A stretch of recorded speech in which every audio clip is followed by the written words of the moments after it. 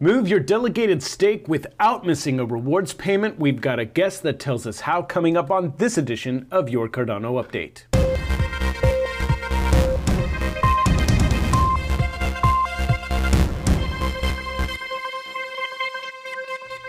Welcome everyone, I'm James Keever with United Stakes of Cardano. Today is Saturday, October 31st, and today we're going to introduce you to a Twitter personality who is just too interesting to ignore.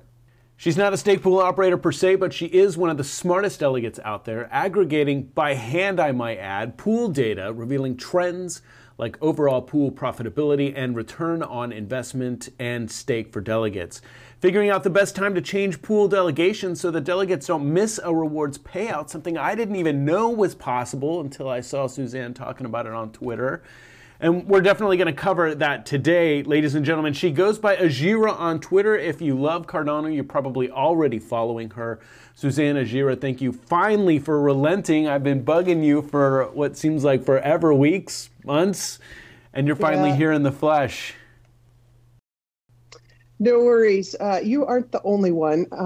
I'm really happy. We've had some great conversations. Really happy to be here. We're going to be talking about something that's near and dear to my heart. So let's do it. Cool. Well, first questions. People unfamiliar with you are probably asking themselves right now, who is this woman and why am I learning about her? You want to answer that or do I? I think you should. I mean, honestly, my thing is strategic media, right? I was a military broadcaster for a while, pretty similar to a journalist generally, but my current job taught me to take those skills and kick them up a notch by salt and peppering some strategy in there. And if you do it up front before you even begin, your work becomes exponentially effective. And I noticed that about your tweets right away. I see this kind of methodology, this kind of strategic, maybe underlying objective in your tweets. And that's pretty much what put you on my radar. Yeah. Yeah, I have a development background. I was a programmer, but I guess some people in leadership at that time, early in my career, noticed I had people skills. And so I ended up moving into doing a lot of business analysis, but I still had this development niche that I was in. And I do love code, right? So, you know, my perspectives are coming from this developer thing. And when I look at Cardano, I'm watching this whole thing unfold. And, you know, like everybody out there, I'm a huge fan. Again, from a developer perspective, I see what Charles is doing and what that team is doing and who it's made up of, and cannot be anything but impressed.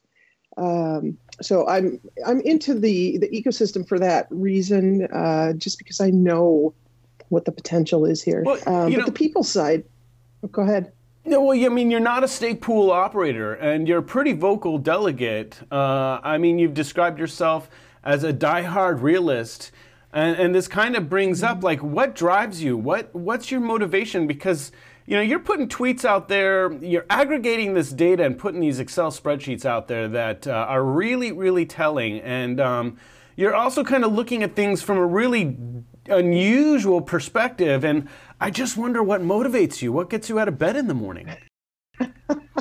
It's actually kind of simple. I like data, right? Again, developers, we like to study data. And if you know anything about development, there's always this desire to create this perfect algorithm that's going to represent humanity in a sense and predict everything that we might do. And Ouroboros, I can't speak for Charles, right, or the team if this is what they were doing, but this protocol is supposed to kind of govern how this platform operates and pays out. So to me, I look at this like, you know, here's this thing that's supposed to emulate patterns in our lives, and is it doing that? So the data there kind of tells me how the humans who are interacting with this platform are operating. I don't know if that makes sense, but to me, just to watch the pattern unfold, to watch you in particular, I could say, all right, how is James interacting with all this? There are the other people, but then there's what's happening with his stake pool and his business as an SPO. And is that protocol satisfying everybody? Well, clearly it's not. We know that. There's been all kinds of conversation about that. So when I get up in the morning, what's interesting to me is this protocol doing what it was designed to do? And if it isn't, how are we interacting with it to make it evolve to where it can support everyone, right? Yeah, I mean, you're really looking at the big picture, kind of stepping out of the box to do so. Now, meat and potatoes here. You say it's possible for delegates to change the pool they're delegating to without losing a payout. Right now, epics epics run every 5 days, right? There's one that ends every 5 days. Delegates expect a reward every 5 days. Now, you say it's possible to change pool delegation without interfering with payouts. How are you doing this? It isn't anything special. There's no secret here. This is exactly how it works. So the only time you're going to see that 15-day gap is the very first time you delegate your wallet. If you create a new wallet, then you will see that 15-day gap the minute you delegate to it. But moving pools after that initial delegation does not create a gap. All you're doing is saying, hey, next snapshot, I want my delegation to be active in this other pool. And if you look at how the epics, the 4 phases of an epic, you can see how it works, right? I sent you a spreadsheet where you can kind of visualize this, and we can maybe share that link. Yeah, we'll put a link to it in the description of the video for sure. Yeah. The thing that I don't think people realize is that, when we talk about we're in epic 226 or whatever epic we're in, we're talking about the second phase of that epic, the block production phase, right?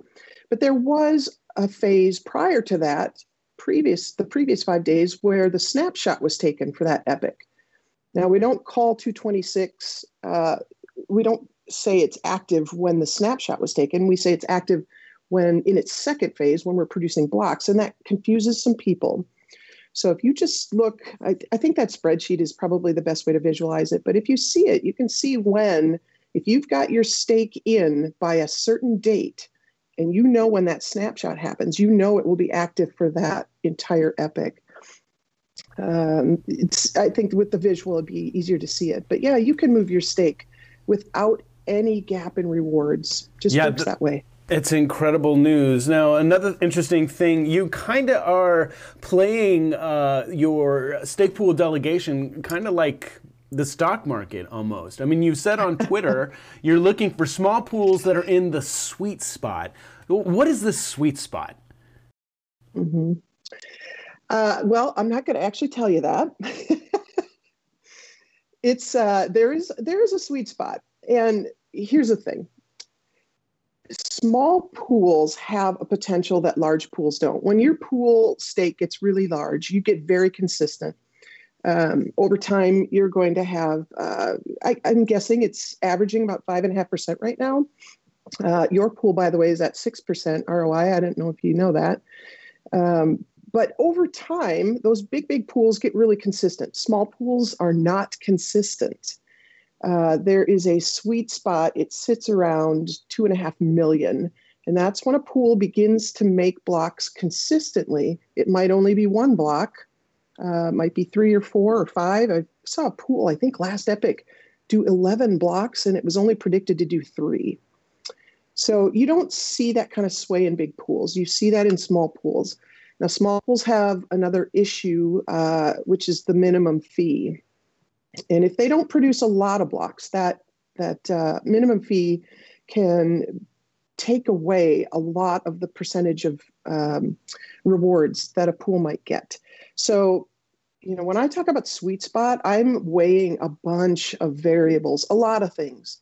And that's why I throw the data out there. I really want to encourage people to do the same thing, to look at data. First of all, just because you get an education. So you're not going to tell us exactly what that sweet spot is, but maybe you could whet our appetites with what those rewards might look like. Maybe Yeah, when you find that sweet spot, you're looking at rewards of what? Give us an idea. So the sweet spot is it starts at about 2.5 million, a pool that's got 2.5 million, right? If you've got less than that, you're not consistently making one block. And that isn't an issue. I have 12 wallets and I'm in pools that sometimes don't. Wow. So you're managing keys for 12 different wallets?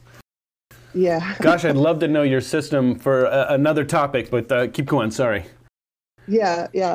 I don't recommend that. I mean, right now we're in this phase where if you want to support small pools, you do have to do it this way, right? Multi-delegation's coming. That's going to be fantastic, and it's going to make it simple.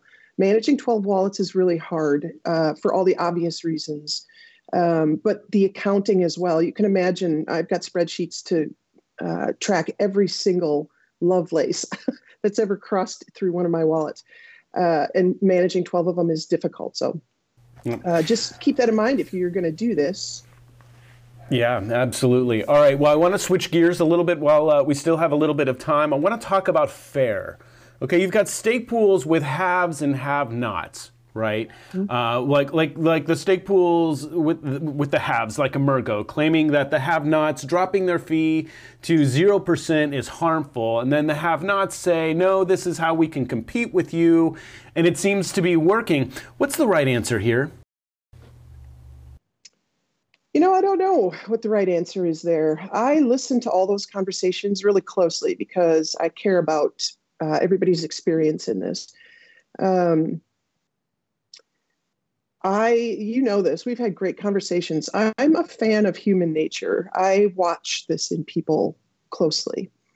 And it's very, believe it or not, people are really predictable.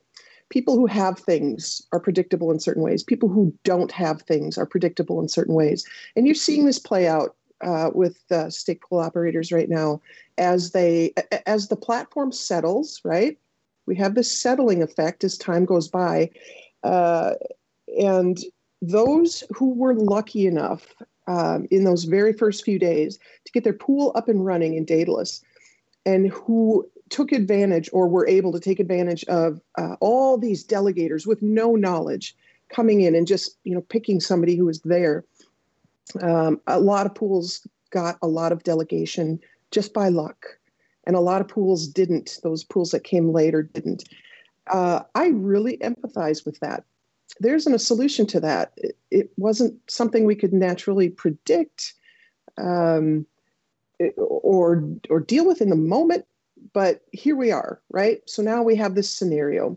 And you can see as small pools exercise all their options, one of which is dropping their fee to 0%. This is how they compete. And you start to see now there is delegation moving out of bigger pools. There has been a huge, on Twitter, a huge effort to do this or to bring awareness to this. And it's working, right? And so those pools that have lots of delegation now are starting to see this movement. It's not huge, but it's enough to get their attention. Of course, then the response is, wait, this is not fair. This isn't good for the system. I don't know. I don't know if it is or not. I want to see some data, and I would love to see some real arguments around this, because if there is a problem, we could fix it. But what I don't like to see is, people who have nothing crying foul. I want people to come to the table and say, hey, I want to participate in this too. Give me some idea of how we can fix this, right? Just come to the table and let's do this.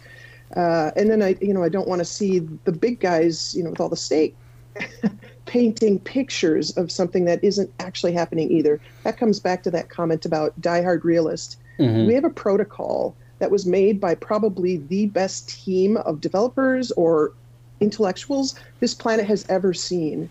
If there's somebody out there who's not impressed by this team, I don't know what to say, right? Well, so we should trust this thing they created for us. It is painful for some right now. It's getting painful for some who weren't. And it's hard when you've got skin in the game and things aren't working out to your advantage and you're, busting your butt. staying up late, sacrificing time with the family just to make this work. And so I can definitely understand how people get a little bit emotional about it. I know that the fee topic is an ongoing conversation with me and my business partners. Probably if it weren't for our pledge, we'd be in dataless Hades right now without a ranking. Not exactly sure, but so you have so much insight, and you have my respect, Suzanne. I hope we can have you on again next time. Maybe when something big goes down, we can bring you on for commentary. Sure. Yeah, that'd be great. I always love the conversations, James. Yeah, and we have some great conversations. All right, thanks again for coming on the show. We'll talk to you again real soon. All right, take care. Ladies and gents, that's our show for you today. Please hit that thumbs up icon, and if you're not already, subscribe to our channel. And consider United Stakes of Cardano the next time you need a pool to delegate your ADA to. If you'd like to interact with us here on the show, you can reach out to us on any of these channels. And finally, if you're interested in another interview with a Twitter personality, check out this show. It's the first of a two-part interview with Gary Golden, a futurist and Cardano advocate. Thanks again for watching, everyone. I'm James Keever, and that's your Cardano Update.